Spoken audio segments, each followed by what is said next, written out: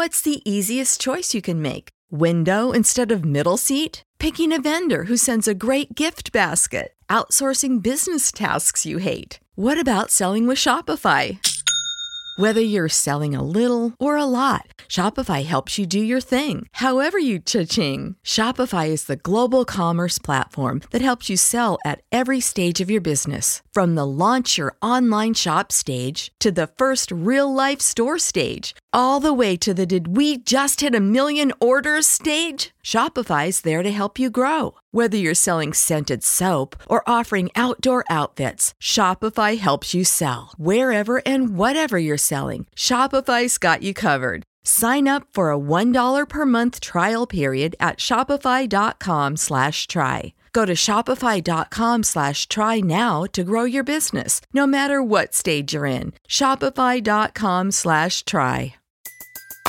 Everybody in your crew identifies as either Big Mac Burger, McNuggets, or McCrispy Sandwich. But you're the Filet-O-Fish Sandwich all day. That crispy fish, that savory tartar sauce, that melty cheese, that pillowy bun. Yeah, you get it.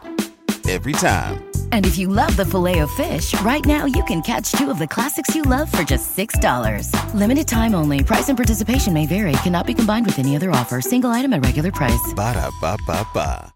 Welcome to the Boneyard with Steve Robertson. As always, I am your good friend and host, Steve Robertson, here in the wee hours of Maroon Friday. I'm actually wearing maroon now. It's 12:12, and I'm wearing maroon. Just turned 12:13. I'm still wearing maroon. Now, I don't know what I'll wear the rest of the day. Eventually, I'm going to go to bed here. But wanted to get this show up and kind of get it done. Got a busy day on Friday, working through some things, as you guys know.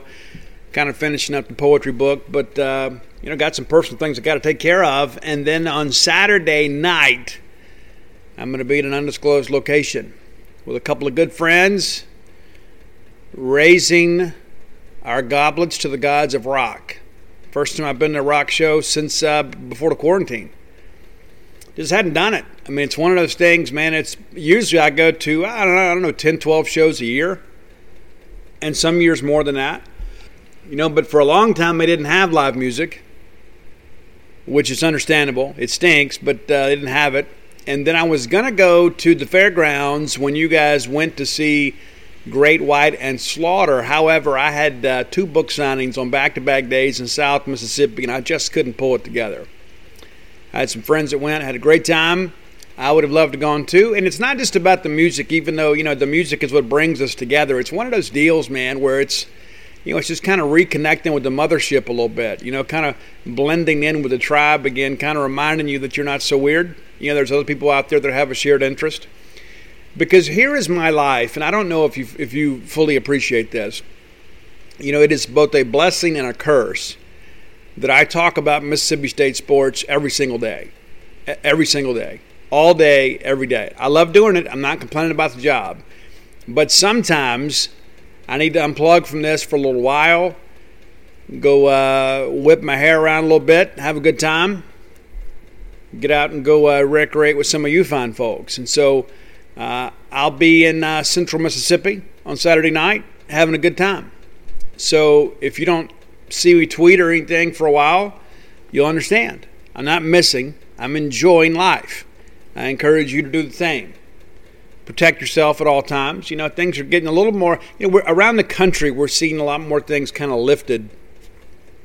And I do think that we're on the back end of this deal. I really do. I really think we're on the back end. And listen, I'm no epidemiologist or anything like that. I don't know anything about the science behind it all. I listen to people that I think are much smarter than me, and there's a lot of conflicting information out there. But, I've done my best. Try to take care of myself, and I'll continue to be cautious, and I advise you to do the same. But going to get out and have a little fun on Saturday night. Looking forward to that. Hope that you guys have plans this weekend. Hope it, it's Friday, so I hope it's a payday for you. Hope you get a little extra fun to get out, go do some fun things. Or maybe have everybody over at the house. Whatever you think is best for you, let me encourage you to do that. So many cool things going on in the world these days. And I've watched so much Netflix that I'm kind of ready to get away from that a little bit too.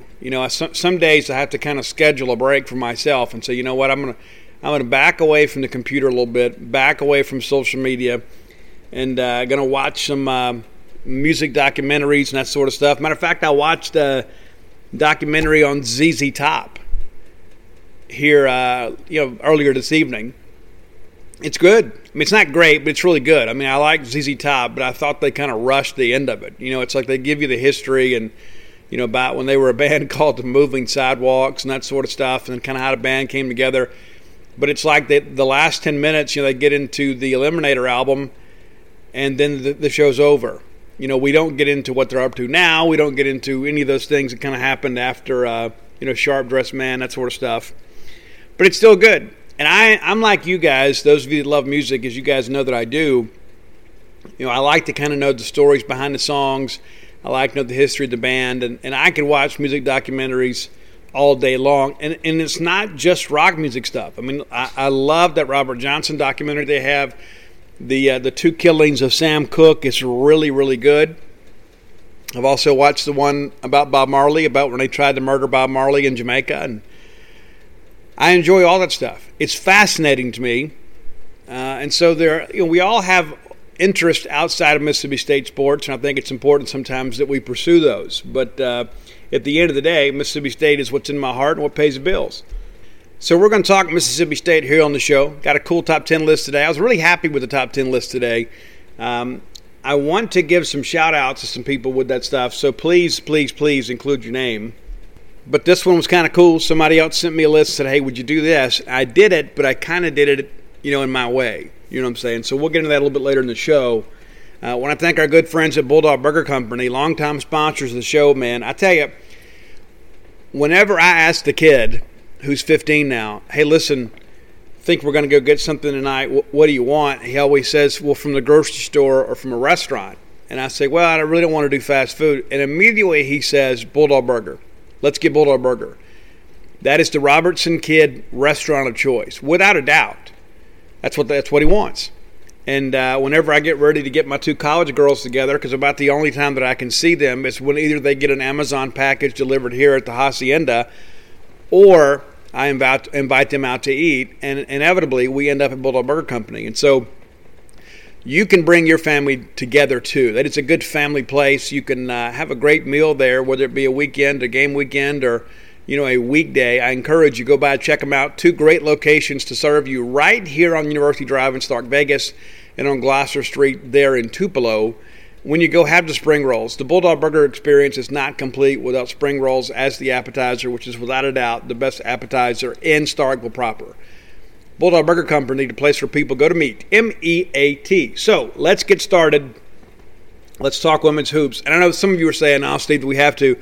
Yeah, I think we do. And there are a few things that I want to say about this. Number one, when the season began, I would say once the schedule was released and we knew we were going to play, I think most of us felt, we've got enough talent on this team, with Rakia Jackson coming back and Jessica Carter, Maya Taylor, and the pieces we have kind of coming in. We should be able to contend and compete for some really cool things.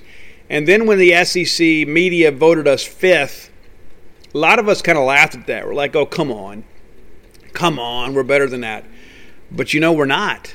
And, we might not even finish fifth in the league. We're going to drop out of top 25 for the first time in forever and a day. It's 100-something weeks. I mean, it's ridiculous to think how long we've been in the top 25. One of the things that I want to share about that I think is important for you guys to know before we kind of get into the game is I think it's important to take things in their context. It's really important to take things in their context. And listen, I am a Mississippi State supporter, and I do my best to support every coach that is here as long as they are here. That doesn't mean that I've got my head in the sand and that I don't see things out there. And listen, there are a lot of times for this women's basketball team that the effort has not been there. And effort is coaching. I mean, let's be honest. But let's also be honest with ourselves here too. We're not going to fire Nikki McRae-Penson, nor should we, right here in the middle of her very first season. I think it's important to kind of take some time to look back in hindsight. She basically had to recruit her roster the day she got here. She had to kind of start recruiting the roster and convincing them to stay. She had to, get Madison Hayes, who, was a signee that, was still not 100%. And so Nikki had to kind of get to know her. And so she spent the first, several weeks of her time on the job, not necessarily being their coach, but, trying to build relationships and convince them to remain as a part of the Bulldog basketball program. Then we have all this craziness in our nation this year. We have the COVID stuff worldwide, and there's so much social unrest this year. And if you don't think that's a distraction for everybody involved, you're kind of kidding yourself. I mean, just think about our own lives. We're only, in many respects, we're responsible for ourselves. But, people that are in leadership positions, you've got, employees to think about. You got, players to think about. You got staff members to think about. And so it's been a weird year. And I don't know how I would have handled that, to be honest with you. I don't know. Listen, it's different with the Gene's Page crew. And for the most part, everybody on our crew is pretty self-motivated. And every so often, we had back in the quarantine, there were times, I would kind of get together with our guys. I'd call some of the guys and say, listen, we can't sit around here, watching cable news waiting for the world to end. We can't do that. We can't sit around and feel that way. We got to get going. We got to write some stories. We got to get out here and contact some recruits. We got to get some things together to kind of give our fans a bit of a distraction, to give them something positive in their lives, besides having to read about, COVID and death and destruction and despair. And so, again, and I'm dealing with grown men, and so it's not as complicated for me as it might be, maybe trying to frame things up for a college student. And of course, I've got a couple of college students in my family, but at the same time, it's a lot different when you're talking to your kids. Your kids can't leave you. You know what I'm saying? I mean, it's a little different deal. My kids, there have been days in their lives, I'm sure they would have loved to have had a transfer portal to enter because, Dad was being a little bit demanding on them, or maybe somebody didn't clean up behind themselves or whatever, and, had to discipline them. But, it's a precarious situation at times. It is a very, very, very difficult thing when you're trying to instill discipline and at the same time not be so heavy-handed as a new coach that you push somebody into the portal. Now, as we saw with Mike Leach, it's a completely different dynamic, right? Completely different. And let's be honest, Mike inherited a much different culture than Nikki did. Nikki inherited a winning culture that had players that were really bought in. They believed that they were on the verge of winning a national championship at some point in their careers. That's why they came to Mississippi State in the first place. It's like, hey, as a high school prospect, I sat here and watched Mississippi State play for a national title in back-to-back years. I'm the missing ingredient. I'll just show up there and go play. We'll go win a title. They're just missing me.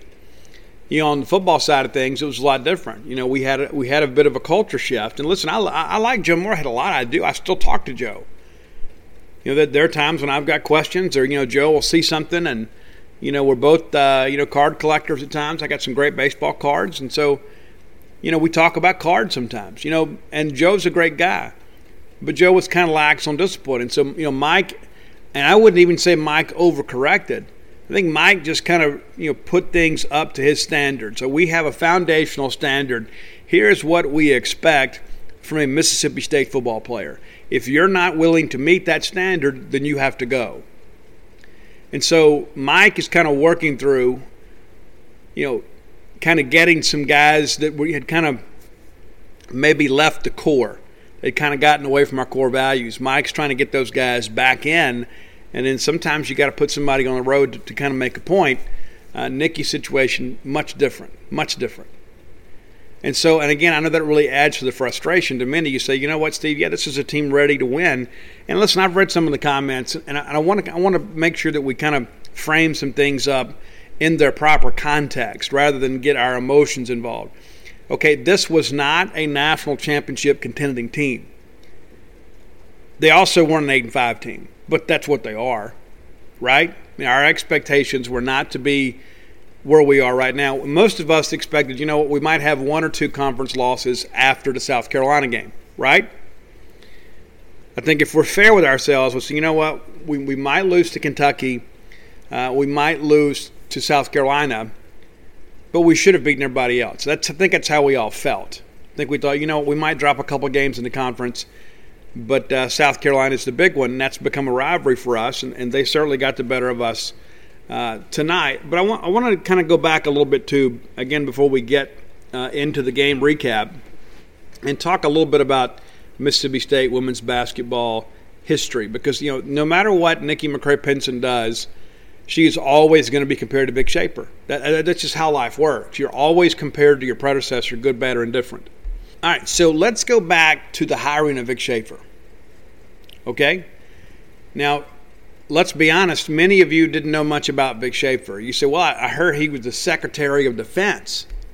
But let's be frank with one another. You only knew that because it was in a press release. It was because somebody told you that. And the reason that a lot of these facts I'm about to give you about Vic Schaefer kind of escaped, maybe your memory, is because you weren't emotionally invested in women's basketball, right?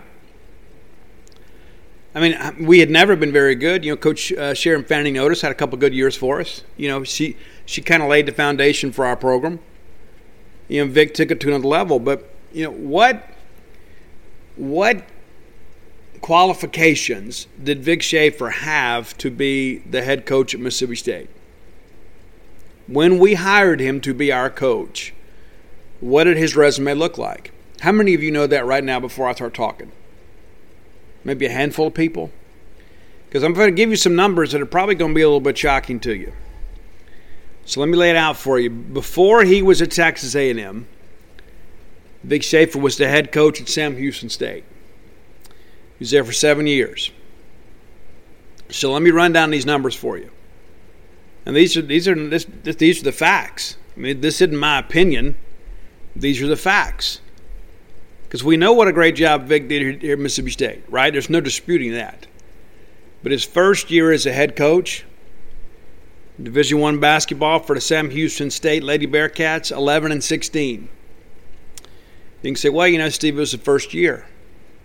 He's got to implement a system, got to get his players to buy in, and I agree with that. Year 2, Vic Schaefer, Lady Bearcats, 9-18. You can say, well, Steve, maybe they had a culture shift there. Maybe they had to run some people off, kind of purge the roster. Okay, I'm with you there. Year 3, 6-20. 6-20. Year 4, 10-17. Year 5, 13-14. So the athletic director at Sam Houston State was obviously either apathetic about women's hoops or was a real big believer in Vic Schaefer, because he posted 5 consecutive losing seasons, bottoming out 6-20. And even that second year, the fourth year when they went 10-17, he still went 4-14 in the Southland Conference. They were not a good basketball program. Finally, in year 6, they go 18-10 and win 14-5 in the league. So you think, okay, great, they got this thing on track now, right? They got a winning season. They're going to go ahead. There'll be a crescendo with this thing. And next year, they'll push ahead, right? Wrong. Went backwards, another losing season, 13-15. Finished 500 in the league at 8-8. So Vic Schaefer had been a head women's basketball coach for 7 seasons and had 6 losing seasons. 6. Some of you right now are clutching your pearls like, oh, I didn't know that. Well, of course you didn't. Because you didn't care about women's basketball back then. You didn't know who Vic Schaefer was, and I didn't either. And so he leaves Sam Houston State. Gary Blair hires him at Texas A&M, and he's there from he was at Arkansas from 97 to 2000. And let's take a look at those numbers too, if we can here. All right, so let me see if I can keep this up for you here. It's a little difficult, looking through all this. Sometimes these media guides are difficult to find. But Vic goes with Gary to Arkansas in 97, right? And so let me see if I can get this thing to work here for me. I got a media guide here in front of me, an online media guide, and it's for women's basketball. So they finished 22-11 and 7-7 in the league, finished 6th, and don't go to the dance. All right? So then we get to the 98-99 season, 20-14, 5-9 in the league, 11th. They don't go to the dance. 99-2000, 17-15, 4-10, 10th in the league. They don't go to the dance. You see what I'm getting at here? Starting to build a pedigree here, right? winning some basketball games, but we're not advancing in the tournament. So, I run this stuff down for you because I think it's important to kind of understand that, when Vic and those guys went to Texas A&M, it became a great opportunity, and that was in, 2003. And he was there, for, 9 seasons, with Gary Blair. Did a great job there. But my point behind all this is that, Vic Schaefer was not a slam dunk coaching candidate. And it took him a little time to kind of find his rhythm. How do you sell Mississippi State? What do you do with the active roster? And people forget his very first year at Mississippi State, we actually went backwards. We actually had a worse record in year one than we did the last year with Coach Fanning. So Nicky McRae-Penson shows up with a better resume. That's kind of my point. And so if we look at what Vic did coming from farther back, it makes what he did much more remarkable. I'm in no way trying to diminish anything Vic Schaefer did here. These were absolutely the greatest days of our lives as a women's basketball program under Vic Schaefer. And I know it doesn't seem that way today, but I think Nicky McRae-Penson is going to be okay. And I know many of you say, Steve, I just don't believe that. And you know what? That's fine. We don't have to agree to be friends. We can have disagreements. I'm not one of those kind of people that if you don't believe the way that I do, I'll unfriend you on Facebook. I don't feel that way. But tonight was not a step in the right direction in any stretch of the imagination. And I know some people said, maybe Don Staley took it easy on her. I don't know. I think there's a lot of pride in this women's basketball team at Mississippi State. And, we came out and had an 11-10 lead after one and looked pretty scrappy. We didn't look good offensively, but we looked pretty scrappy. And then they had that decisive second quarter, and they outscored us 26-12. And really kind of took command of the game for there. We make some halftime adjustments. We come out. It's an 18-18 quarter in the third. And then they put us away in the fourth. And that's what great teams do. You hang around for a while. And, we were within reasonable striking distance. But it was closing time. And Dawn Staley closed us out. And listen, I get it too. You guys hate losing to her. You do. I hate losing to her too. And it's not that I hate her personally. I think she's the best coach in women's basketball. I'm not named Gino. Dawn Staley is the truth. And we were at that level where we were the team. The game between us and South Carolina was going to determine the SEC championship. And you know what? A couple years ago, they cost us an SEC regular season title, an SEC tournament title, and a national title. And so we have kind of, stumbled upon this rivalry, because of their rise to prominence around the same time as ours. And so that's really the rub in all this. It's not that we expected to win tonight. We're upset because we didn't expect to win. We're upset because we had kind of already conceded the fact that we weren't going to win the ball game. And that's a bad feeling for us because we thought we had outgrown that. We thought, we're going to be – this is a rivalry between us and South Carolina that we're going to decide the championship of this league, for the foreseeable future. And now we begin to feel like our glory days are behind us. And you know what? They may be. They may be. I'm not going to sit here and, blow smoke up your skirt and tell you, oh, yeah, we're going to be right back in the national championship picture because I don't know that I believe that. I think it's a lightning in the bottle type thing. And, that's a sad thing to think about is say, well, the glory days are behind us. That may be the reality of it. But that was probably going to be the case no matter who came in behind Vic. And somebody'd say, well, we probably could have found a way to keep Vic for a couple of years. At some point, he's going to leave. I enjoyed the fact that it happened, but that is over. He's not coming back. And I know there's so many people out there that want to find somebody to blame. Well, why didn't this happen? Why didn't that happen? Vic is from Texas. At some point, Vic wanted to go back to Texas. And every time Gary Blair had, every single year, everybody's like, oh, I heard that Gary may retire this year, even though there was never anything to it. We were always fearful that he was going to go back to Texas A&M and then we'd have to face him in the conference. But he's gone. Now we've got to make the best of what we got. Running down these numbers for you here. And listen, I get it. I'm not going to sit here and sugarcoat this thing for you too. It's a shame that we're not a better basketball team than we are. Jessica Carter, 33 minutes of action, 12 points, 10 rebounds. Maya Taylor, who I think is really playing really well for Mississippi State and playing really, really hard for Mississippi State. 31 minutes, 3 rebounds, 10 points, handed out 5 assists, also turned it over 5 times. Jemiah Mingo Young played 25 minutes, got the start tonight, just 5 points. We're going to have to get better production from those 2 guards. We just are. We are going to have to get better production when those younger players come in the ball game. Sydney Cooks, 19 minutes, 5 points. You know, she got the game started with that big 3 and then was really not much of a factor after that. And I'll be honest with you, I had really high aspirations for her. I really thought she would come in here and be a very good offensive player for us. And to date, she really hadn't been. Madison Hayes, just the 1 point. That's got to get better. We got to find a way to get her more involved. One of the best high school recruits in the country. And listen, I get it. You got to bring them along. But, we've got to get more production out of her. She got to start tonight. Rakia Jackson did not start. Still scored 15 points in 31 minutes of action. 7 of 16 from the floor. The best shooting night of the Bulldogs. And then pulls down 6 rebounds. Just the 1 turnover. So I feel like you got value from her. Aaliyah Matharu, just the 4 points. I think people have kind of figured out that when she's on the floor, we're going to try to bomb you from the perimeter. And she's been really our only consistent 3-point shooter this year. But I hear you, and I see you, and I can't say that your criticisms are not unwarranted. But I think it's also important for us to understand that, we were very patient with Vic.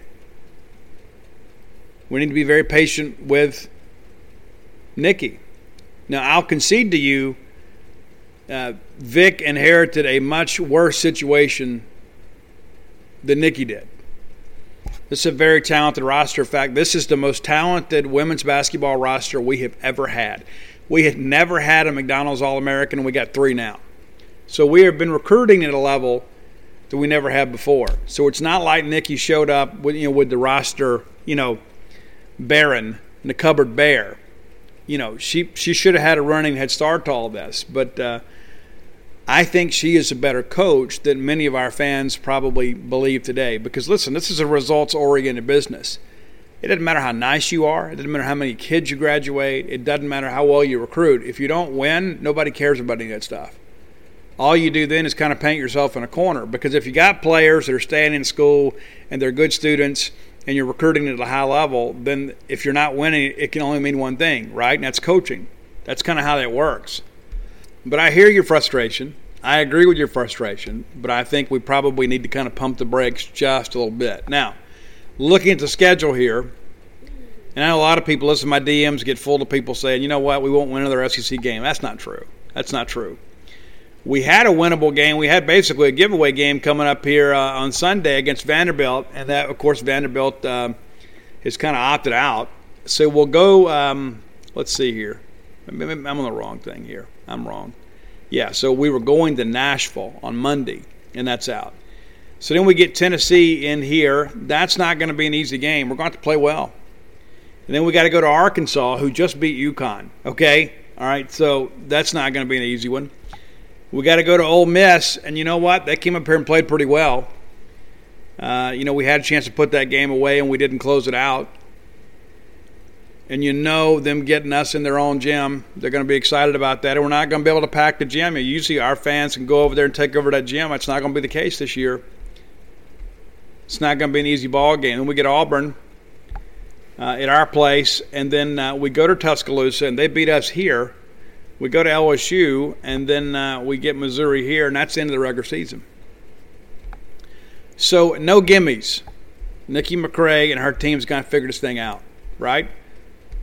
One of the things that we all talked about when Vic left, when we were searching for a replacement, whoever comes in here is going to have to understand a couple things. Number one, they got to understand our culture. They got to understand, kind of the value system of the people around them, But they also got to understand the expectations. The expectations here are to win big. We have graduated from just fielding a team to comply with the Title IX. That's not who we are anymore. For years and years and years and years in women's basketball, we really didn't care. Even when it was free to get into ball games, you'd have less than 100 people there. Those days are long gone. Vic Schaefer proved that you can win consistently and win big here. We won the SEC championship. We won the SEC tournament championship. And we played for a national championship twice. And so he's proven that you can do it here. And so when you begin to look at Nikki McCray Penson's, her pedigree, she's a winner. So she's not a person that's ever shied away from expectations. She understands what it takes to win in this league. She knows what it takes to win national championships. She knows what it takes to coach in this league and to coach for national championships. And, of course, her first job, is Old Dominion. They had a difficult year the first year. Then they were really good the last couple. And so one of the things that irritates me about all of this is whenever we're losing, we try to find a way to make it personal. All right, that accomplishes nothing. All that does is inflame the people around you, right? And so I'm not going to judge Nikki McCray Penson on anything other than how she coaches our basketball team, because I'm not in a position to do anything else. I don't have the right to do anything else. I don't know her. We don't have a friendship.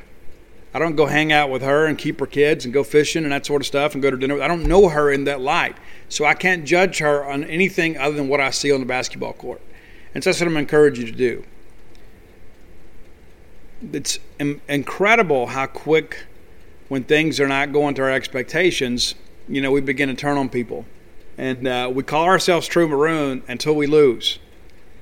And then we lose, and then it's time to it's time to fire the coach and to exile John Cohen and to run Mark Keenum out of town and bulldoze the campus, and and I get it. It's because it matters to you. I'm not trying to make fun of those things. I'm just trying to make sure we understand. Let's not get the cart too far in front of the horse here, and start thinking, oh, let's go ahead and just make a decision now. Let's go ahead and fire. And I've seen that. I've seen people, for weeks saying we should fire Nikki McCray Penson, and we're just halfway through the first year. So I'm just going to ask you to temper your expectations just a little bit. Let's give the lady a little bit of a break here. Let's not forget the fact that, people forget how long this thing, it wasn't like, let's back up here a second. It wasn't like it blew up and then we had to go find somebody, So Vic leaves in April, okay? Right in the middle of a global pandemic. And so, the coaching search is not what you ordinarily would expect it to be. When, we fly her in here and she said before she took the job, she at least, before she had to make a decision to move her husband and her kid here, she at least needed to see the building and come in and check it out so that they get all that stuff done. And you remember how strict everything was back then. It was very, very difficult to get things done. And so it's been a year unlike any other. And then this is a lady, too, that is, taking on a major coaching job for the first time as a head coach. This is not a little job anymore because of the expectations and the success that have kind of gone along with it. And so to be fair, I think we need to show a little patience. We need to show a little understanding here because it is, we haven't even had her a year. And I get it that we're getting all bent out of shape here because we're not used to losing, and we're certainly not used to getting blown out.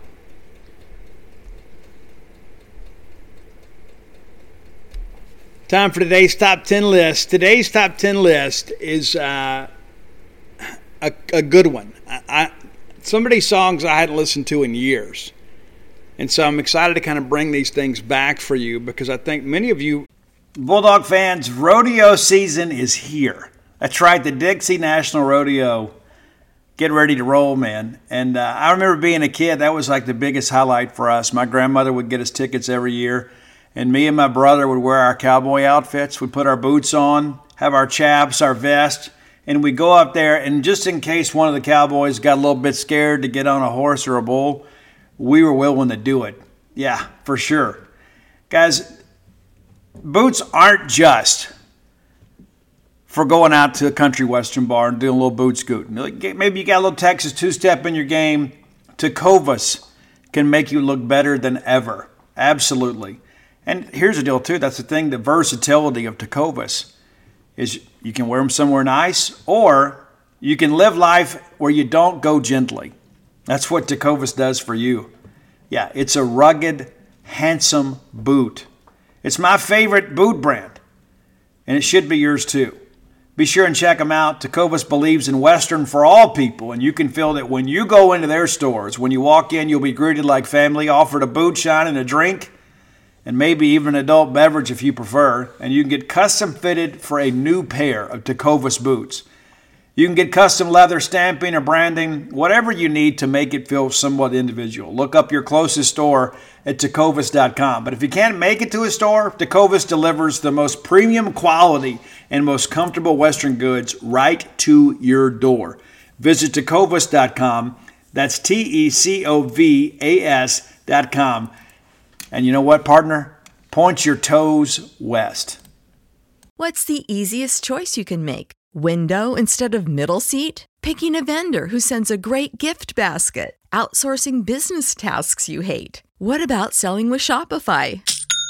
Whether you're selling a little or a lot, Shopify helps you do your thing, however you cha-ching. Shopify is the global commerce platform that helps you sell at every stage of your business. From the launch your online shop stage to the first real-life store stage, all the way to the did we just hit 1 million orders stage. Shopify's there to help you grow. Whether you're selling scented soap or offering outdoor outfits, Shopify helps you sell. Wherever and whatever you're selling, Shopify's got you covered. Sign up for a $1 per month trial period at shopify.com/try. Go to shopify.com/try now to grow your business, no matter what stage you're in. Shopify.com/try.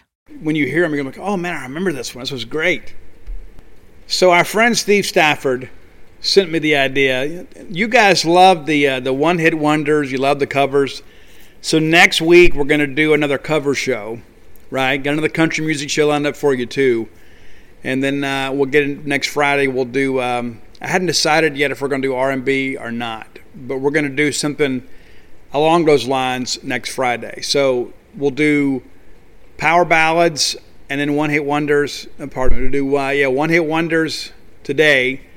90s rock one-hit wonders today. We'll do power ballads on Monday. We'll do some country music on Wednesday, and probably some R&B or rap on Friday. I've got a couple of ideas there. Not exactly sure it's going to go just yet. So bear with me. That's the schedule for next week. So top 90s rock one-hit wonders. Now, some of these bands, if you were like me and you were part of the MTV generation, or you had these albums, you will agree that they had more hits than these. But these are songs that appeared on either the mainstream Billboard chart or the Billboard Rock chart. And for many of these bands, it was the only one.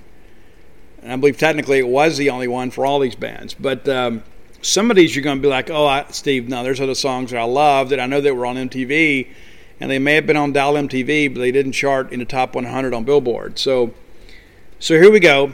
Top 90s one-hit wonders. I think you're going to dig this list. Number 10, a song that I had nearly forgotten about, but it's Sister from the Nixons. And people forget, the guy looked a lot like Eddie Vedder. He didn't sound so much like Eddie Vedder. Some people try to make that comparison, but it just didn't hold up. But it's Sister from the Nixons. Great tune. And if you've forgotten about that one, you'll enjoy putting that one on. Number 9, kind of an obscure one. Roy may have trouble finding this one, but it's Banditos by a band called The Refreshments. Meet me at the Mission at midnight. We'll divvy up there. Yeah, that seems fair. Remember that one? That's the one. Number 8, and if you guys used to listen to the old B&B show with Brian and Bob on V-Sporto, Bulldog Sports Radio, you got to hear this one a lot. It's In the Meantime by Space Hog. That was their intro. Number 7, this song absolutely cranks. Like if you think a little bit about Grand Funk Railroad, like a modern day bluesy version of Grand Funk Railroad, this is who this band would be. They only did 2 albums, and I loved them both. It's a band called Cry of Love, and the song is Bad Thing. It's got a little bit of a Bad Company feel to it as well. I think you'll dig it. Opens up with some great percussion.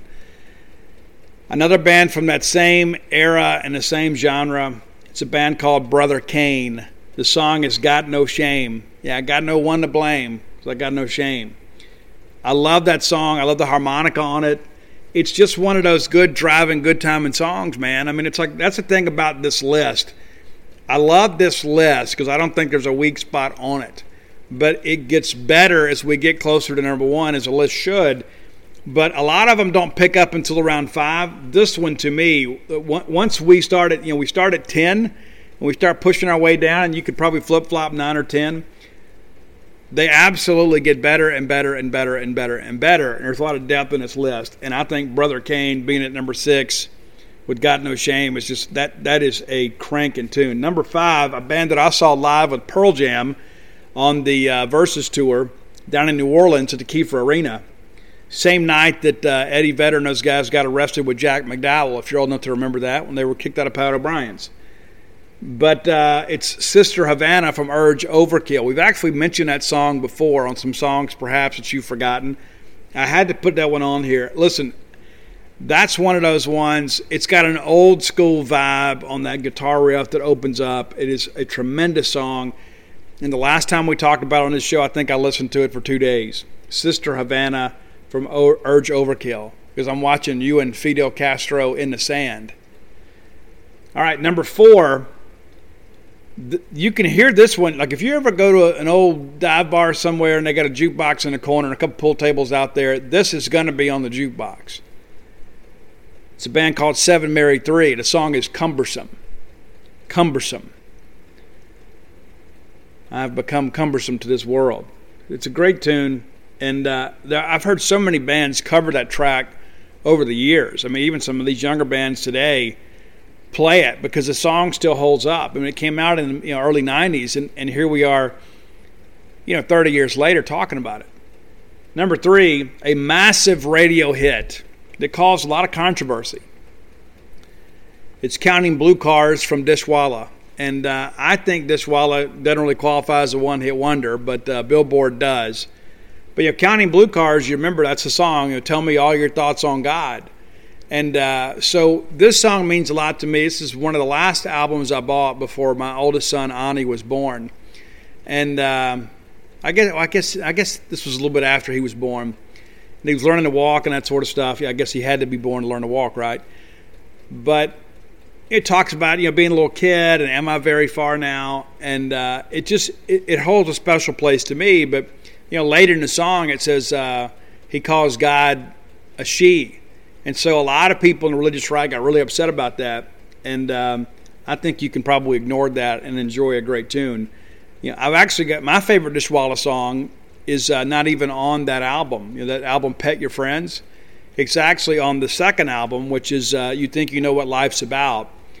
And the name of that song is Once in a While. And that's a little bonus track for you today. If you like Dishwalla, you go back and listen to that one. But to me, the best song on that Pet Your Friends album is Charlie Brown's Parents. Oh, there's no doubt.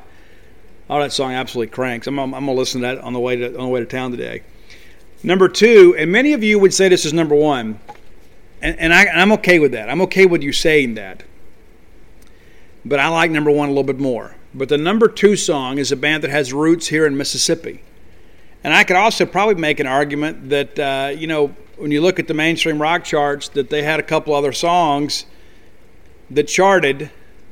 But according to Billboard, this is a one-hit wonder, the only one that made the Billboard 100. That's No Rain from Blind Melon. We've got some Mississippi State boys that were in that band. And I actually saw them before they went to California with the other singer before they got Shannon Hoon. And they needed to get another singer. But I tell you, you could even kind of tell then they kind of had that professional vibe even back then. And it's a really cool thing. But number 1 on the list, and this is a song that means an awful lot to me, and I had a chance to actually talk to the singer of this band at Rocklahoma a couple years ago. And because I did not know the story behind the song, and I want to share some of that with you before we move on today. But the number one Billboard 100 90s one-hit rock wonder, it's far behind from Candlebox. Now listen, there's other songs, there's You, and there's some other things that I like. Cover Me is, to me, one of the better songs on that initial album. Nobody ever talks about that song, but it is absolutely tremendous. But I love that album start to finish. But So Far Behind is actually a song about Andrew Wood. And those of you that know the 90s grunge story as well as I do understand Andrew Wood was in the biggest band in Seattle before Seattle became a thing. It's a band called Mother Love Bone. And as you guys know, Stone Gossard and Jeff Ament kind of picked up the pieces after Andy died and formed Pearl Jam. And they combined two bands, Pearl Jam and Green River, and then they hired Eddie Vedder, who was a singer out of San Diego. And next thing you know, they're the biggest grunge band of all time. But Mother Love Bone was kind of the godfathers of the Seattle scene. And so Kevin and Andy had kind of had a feud there at the end. And it just so happened when they got ready to go write and record the album, they were in Mother Love Bone's rehearsal hall. And Andy had overdosed and passed away, and it was a tremendous loss for the music community. And Kevin said he walked into that rehearsal hall and he felt like the spirit of Andrew Wood. And he said, all of a sudden, he just said, "Hey, Andy, I never meant to treat you so bad, but I did it anyway." And then that ultimately became the bridge for the song Far Behind. That song is about Andrew Wood. I didn't mean to treat you bad, but I did it anyway. Because Andy was an addict, and he was a guy that sometimes was insufferable because of his addiction. And so that song is not necessarily about a lost love. It can be whatever you want it to be. That's a great thing about music and a great thing about art, is it can be what it needs to be for you with the time that you need it. And but that song is about that. It's just, I hear you're coming home and all that kind of stuff, because Mother Love Bone was out touring, and Kevin and Candlebox and those guys were still trying to kind of get things going. And so that's the story behind that. And it is an amazing song. And I have said many times before, when I write the recovery book, that I've had a lot of different working titles, but I will probably go with, when I eventually get this thing written, which will probably be 2023, it's going to be kind of a tribute to Candlebox. And the title that I'm working with is I Live With What I Know, which is a part of the lyrics from the song Left Behind, or Far Behind, excuse me.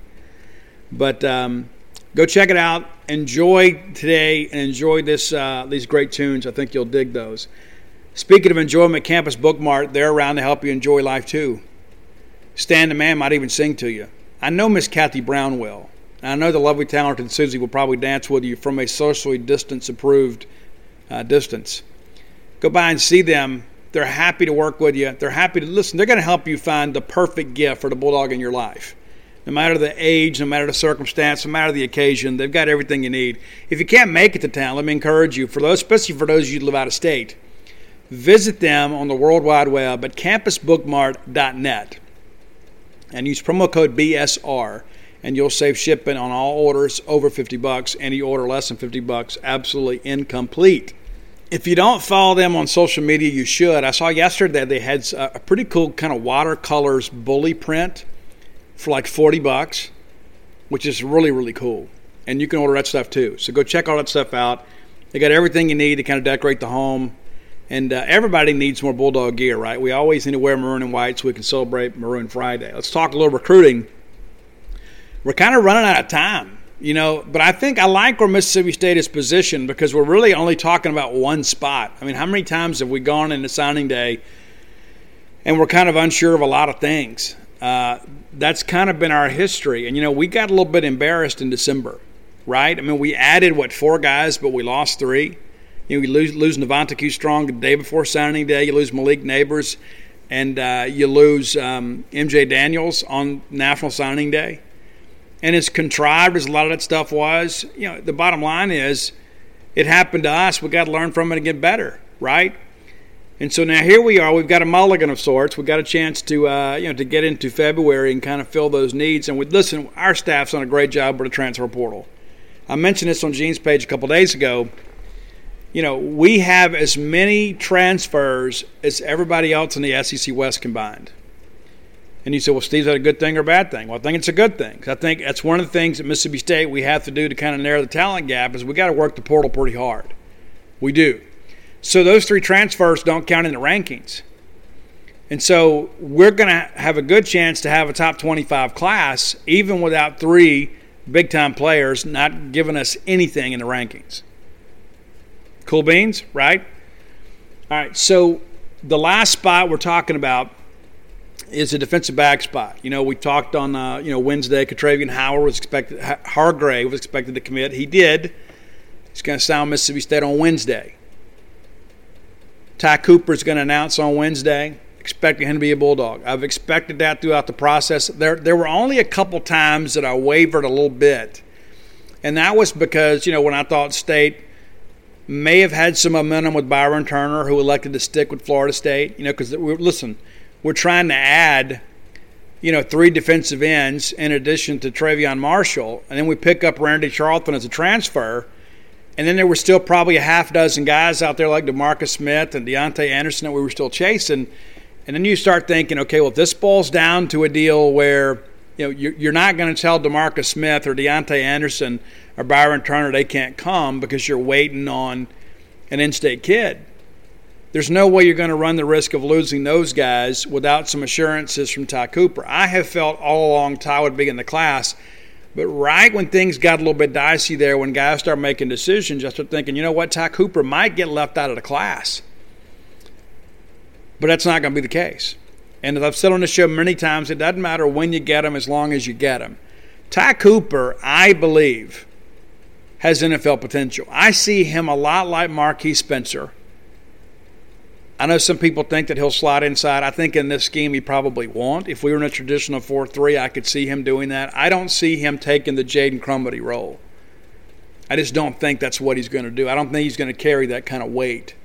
I think he's going to be a hand in the ground, 5 technique type guy, and it's going to get after you at the defensive end. I like his length. I think he's going to be a great player, and I fully expect him to be a Bulldog on Wednesday. He told me that Southern Miss and Colorado and some others are still kind of in touch with him, but he's also shared that he has already made his decision and communicated that decision to his school of choice. And I firmly believe that is going to be Mississippi State. I still get messages and questions every single day. What's Ty Cooper going to do? I've probably answered more questions about him this year than any player in the class, without a doubt. And a lot of it's because, he had talked at one time about committing before the season, that he was going to do it around his birthday, then he was going to do it in December, and then he didn't kind of keep that line of thinking long. He kind of pushed it on to February and said, listen, it's what I want to do. I want to take as much time as I need. I think a lot of it boils down to, Ty has some Ole Miss people in his life too, and I think they're well-intended. But I also know they want him to be at Ole Miss. And, when you get down to the end of the deal, when you're a 17, 18-year-old young man, and let's just, you can call them kids, but, when you've got people in your life that are kind of encouraging you, say, hey, listen, we'd love to see you be a Rebel, we'd love to see you be a Bulldog, somebody is going to be disappointed. And as a young person, you probably put that thing off as long as you can because you don't want to disappoint anybody. Me as a grown man, goodness, and I believe that I'm a very honest and forthright and outspoken person. I am a fan of the awkward conversation because that's the only time we're ever going to clear the air. Once we can kind of get in our feelings a little bit, as the kids like to say, once we can kind of get beyond that and talk about the things that make us uncomfortable, we can get some things established. But guys, I'm almost 50 years old. I didn't have that skill when I was 17. Yeah, I was a mouthy kid, but I was a disrespectful kid. I don't know that I would have necessarily, been willing to have that, heart-to-heart conversation with people. You run from that all you can when you're 17 years old. Goodness, think about all these girls you dated that you dated from some other school. It's like one day she didn't take your calls and you never hear or see from her again. You know what I'm saying? It's not like it is today. And so you don't handle conflict well when you're 17 or 18 years of age because you just haven't developed that skill set. And so I think some of that's going on with Ty. I think it's one of those things where he doesn't want to disappoint anybody. And so you prolong the process, and then the process kind of, some of your options dry up, and it makes it easier to have that conversation. So all of a sudden Deke Adams gets fired at Ole Miss, which I think was a mistake, but whatever. So D gets fired at Ole Miss. Well, now all of a sudden it's easy. They've given him a very easy excuse that he can tell the people in his life, their Ole Miss supporters, say, hey, listen, I really liked it at Ole Miss, but without Coach Adams up there, I don't really know anybody. So you put that decision off, and then some things change that make it a lot easier to articulate your feelings about things. But I have believed since Mississippi State offered Ty Cooper that he was going to be a Bulldog. And ultimately he will be. And I'm excited about it. I think he's going to be a good player for us. I think he's undervalued as a prospect. I have preached about that till I'm blue in the face. And here's the thing, too. Even if he'd gone to Ole Miss, I still think he deserves probably an 87, 88 type rating. I think he's undervalued. I don't know that he's gotten a good evaluation, but it is what it is. So now that that's kind of established, you got Hargrove and you believe you got Cooper in the boat. You're down to that 1 DB spot. We've talked about some of those options on the show. And I'll be honest with you, I don't know anymore today about who's leading or who's leaning today. I've learned a lot about these prospects. I've worked the phones for the last couple of days and kind of found out some things about who they are as people and kind of how what's the lay of the land around them. And I'll be honest with you, I am probably less confident today about C.J. Johnson than I have been at any point in the process. I'm not going to sit here and tell you that he's not coming. But I'll be honest with you, as I've said on the show Wednesday, I don't have the warm and fuzzies. And in the more conversations that I have had, the less confident I've become that he's going to be a Bulldog. And this is a guy that's been a Mississippi State fan his entire life. And so this weekend is going to be a big part of things. So he's going to have to sit down and make some decisions. I know that there are some people close to him that like the prestige of Duke and North Carolina. Duke and Northwestern. I get it. I also believe there's some people in his family that really want him to be a Mississippi State Bulldog because they love Mississippi State and they believe that he'd have a great experience here and that he would also contribute to Mississippi State's future successes. And so that's something he and his family will have to talk through. I'm told that both of his parents are 100% okay with whatever he decides, which is the way it should be. But also it doesn't hurt my feelings that I know one of them in there is kind of pulling for State. You know what I'm saying? So we'll see how that progresses. But, a month ago, I was like, oh, yeah, we're going to get this kid.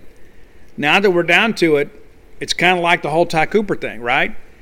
When you have a difficult decision to make that is going to disappoint some people, you put that thing off. And the only thing that would disappoint people around you, especially peripherally, is not going to Mississippi State. I mean, of course, those people that are, in your household and your family that they want you to go where you're going to be happy. But a lot of other people in your community, they want you to go to Mississippi State. They may not tell you that, but that's the truth. They want you to go to Mississippi State. And that's where I think we're a little bit different than Ole Miss people because there's not an Ole Miss person in the world that's not going to tell some recruit, we want you to Ole Miss. So where does that leave us? Well, you got Ladarian Craig out of Baker High School in Mobile. He's a good player. There were some qualifying concerns early on. I understand he's now in a good position to qualify. He's got to work hard, but he can make it. He has recently picked up offers from South Carolina, Oregon State. He already had some G5s before, but now he's picked up some Power 5 lates. So we'll kind of see how things progress with that. But, if I had to call it today, I think that if C.J. Johnson's not coming, which I think that is the best option, if he's not coming, I think it's Jaquan Amos from Villanova. I know he's a grad transfer, and I can talk you through this as best I can. He played 3 years at Villanova. They didn't play football this year, so he used his 4th year, obviously, and graduated. He'll be a grad transfer. I think he makes you a better football team this year. And I'm told he has the skills to play multiple spots in the secondary. He can play corner. He can play free safety. He can play nickel. And so that gives you a lot of options this year. And because, listen, we need to have a better year this year.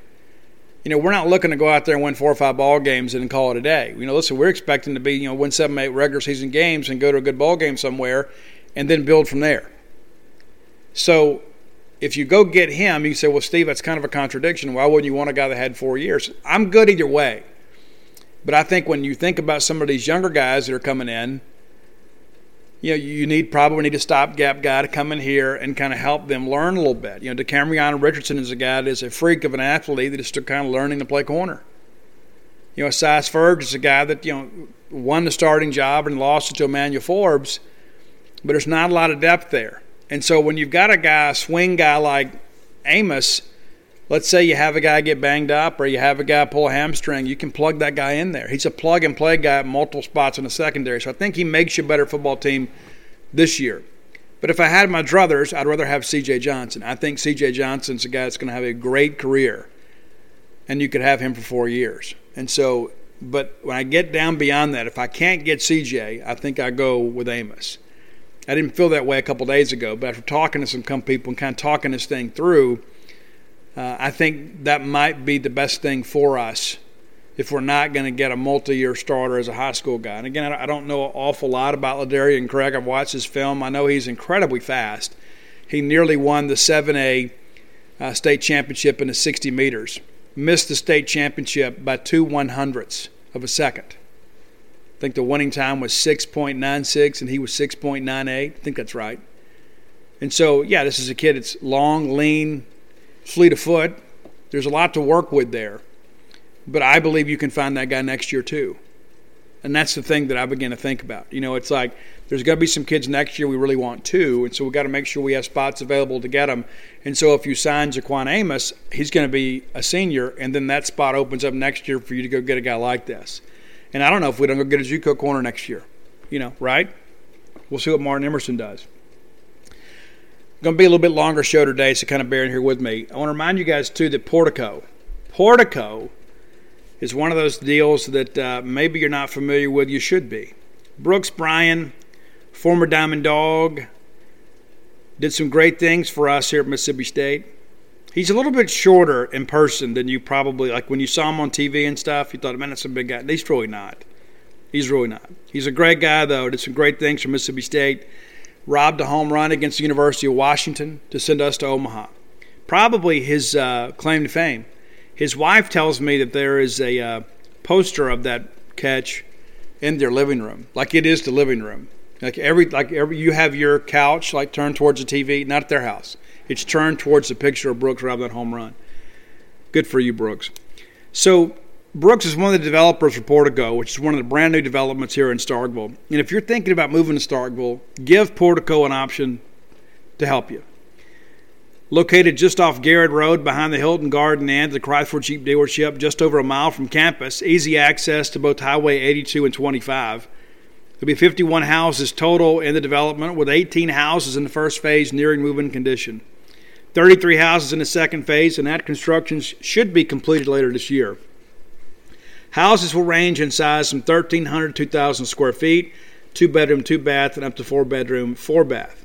So you got room for a growing family there. If you need more information, you can talk about that walking trail. You can talk about that pavilion. You can talk about that big catch if you want to. Give Brooks a call, 601-416-8075. 601-416-8075. So speaking of baseball, I got a few little things I'll share with you before we get out of here. Okay, so the first thing that I want to tell you is that if you are not a season ticket holder, the chances of you being able to get tickets to go to Mississippi State baseball game are going to be pretty difficult because, you know, we sell out every year, right? So there's not going to be a lot of walk-up stuff because we're trying to accommodate those other folks. And so you're going to probably have to get them off one of the ticket sites, go to the Gene's page, Ticket Exchange or whatever, and to get tickets, because it's not going to be like it's been in previous years, especially initially.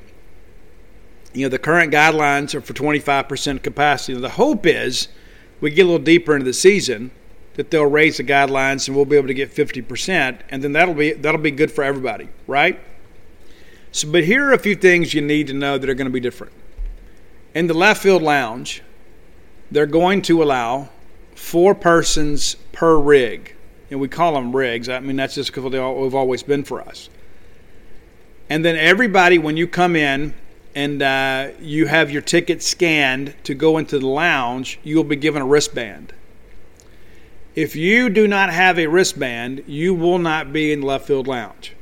So if you're used to sitting in the grandstand for the first 3 innings and walking out to the left field lounge and going having a cold beer and getting somebody's barbecue chicken, that's not going to happen this year.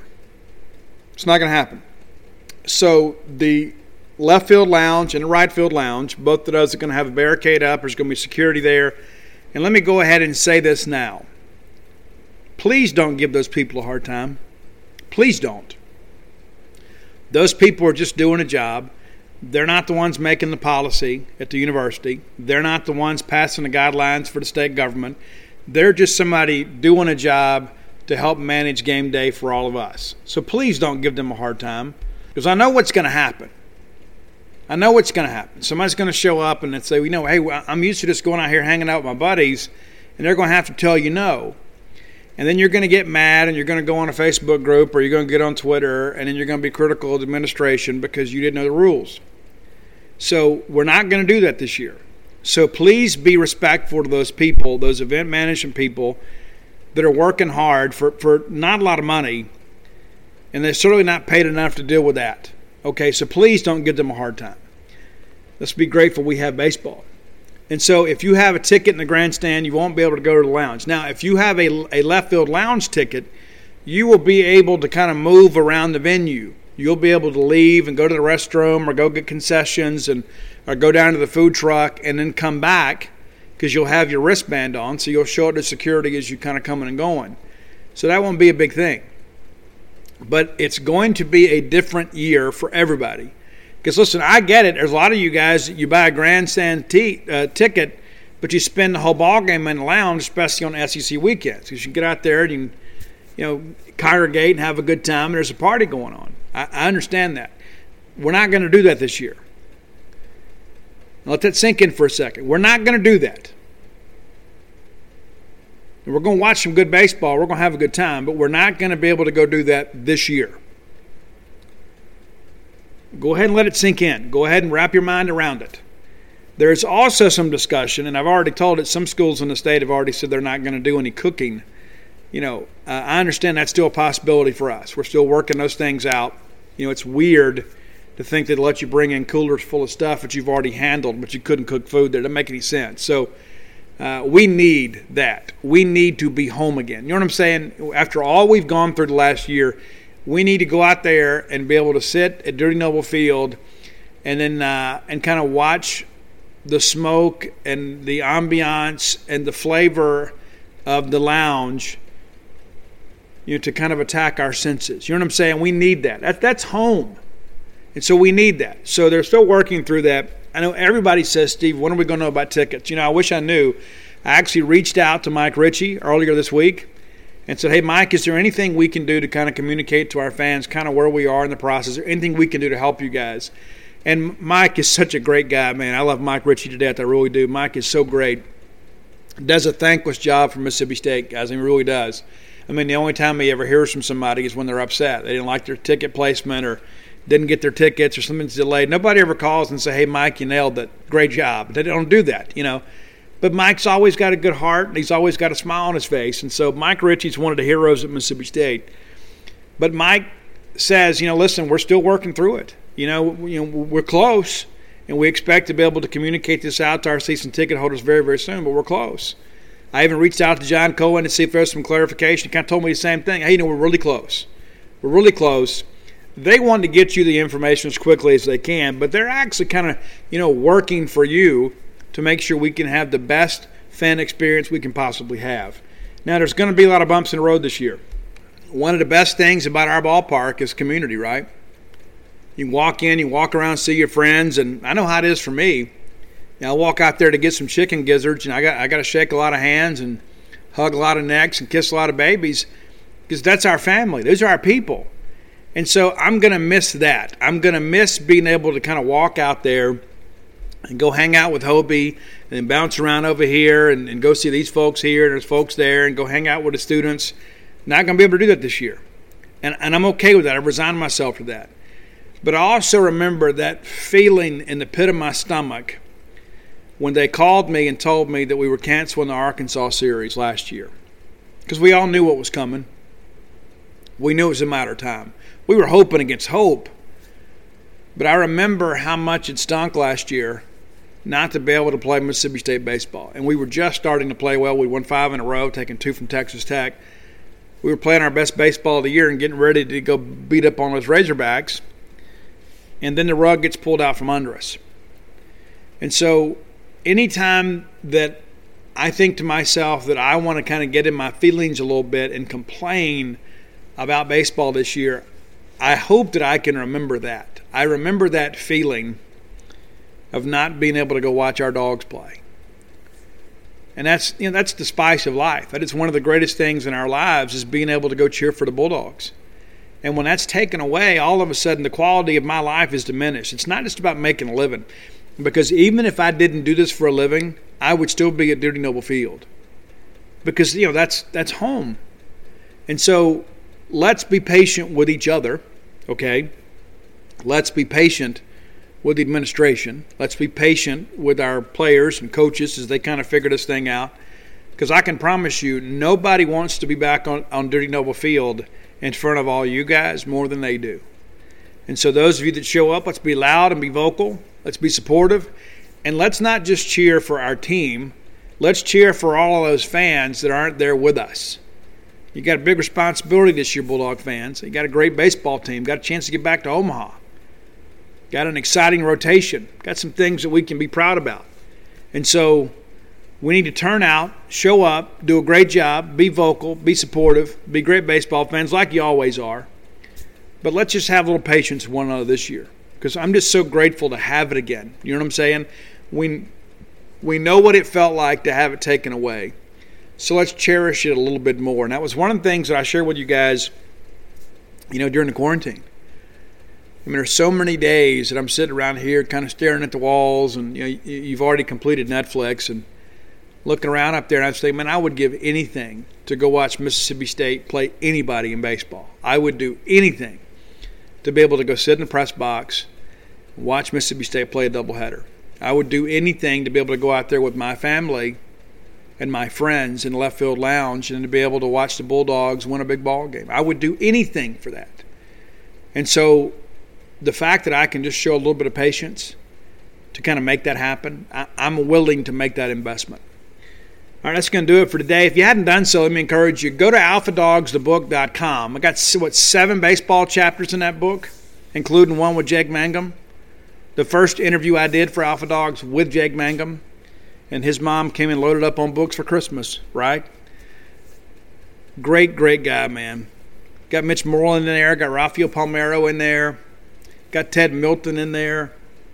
Got Bruce Castoria in there. Man, got some studs in that book, man. I mean, some monsters. You're going to enjoy reading their recollections of their Mississippi State experience. Go check it out, alphadogsthebook.com. You can get Flim Flam there, Stark Villains, and Alpha Dogs. And I'll write whatever you want. Valentine's Day is coming up, and some of you guys I know are already in a doghouse. The best way to get out of it, let's go ahead and get that book ordered, right? And then maybe if you're not the reading type, go to starkvillains.com, order yourself a Stark Villains shirt. Would love to see a bunch of those at Dudy Noble this year. You can get them in maroon and white. I wear the black and white ones, but you can get them in maroon and white. How about that? starkvillains.com. But until next time, let's all live our lives in a way we make more friends than enemies, and people can see a difference in the way we live. Everybody in your crew identifies as either Big Mac Burger, McNuggets, or McCrispy Sandwich. But you're the Filet-O-Fish Sandwich all day. That crispy fish, that savory tartar sauce, that melty cheese, that pillowy bun. Yeah, you get it. Every time. And if you love the Filet-O-Fish, right now you can catch 2 of the classics you love for just $6. Limited time only. Price and participation may vary. Cannot be combined with any other offer. Single item at regular price. Ba-da-ba-ba-ba.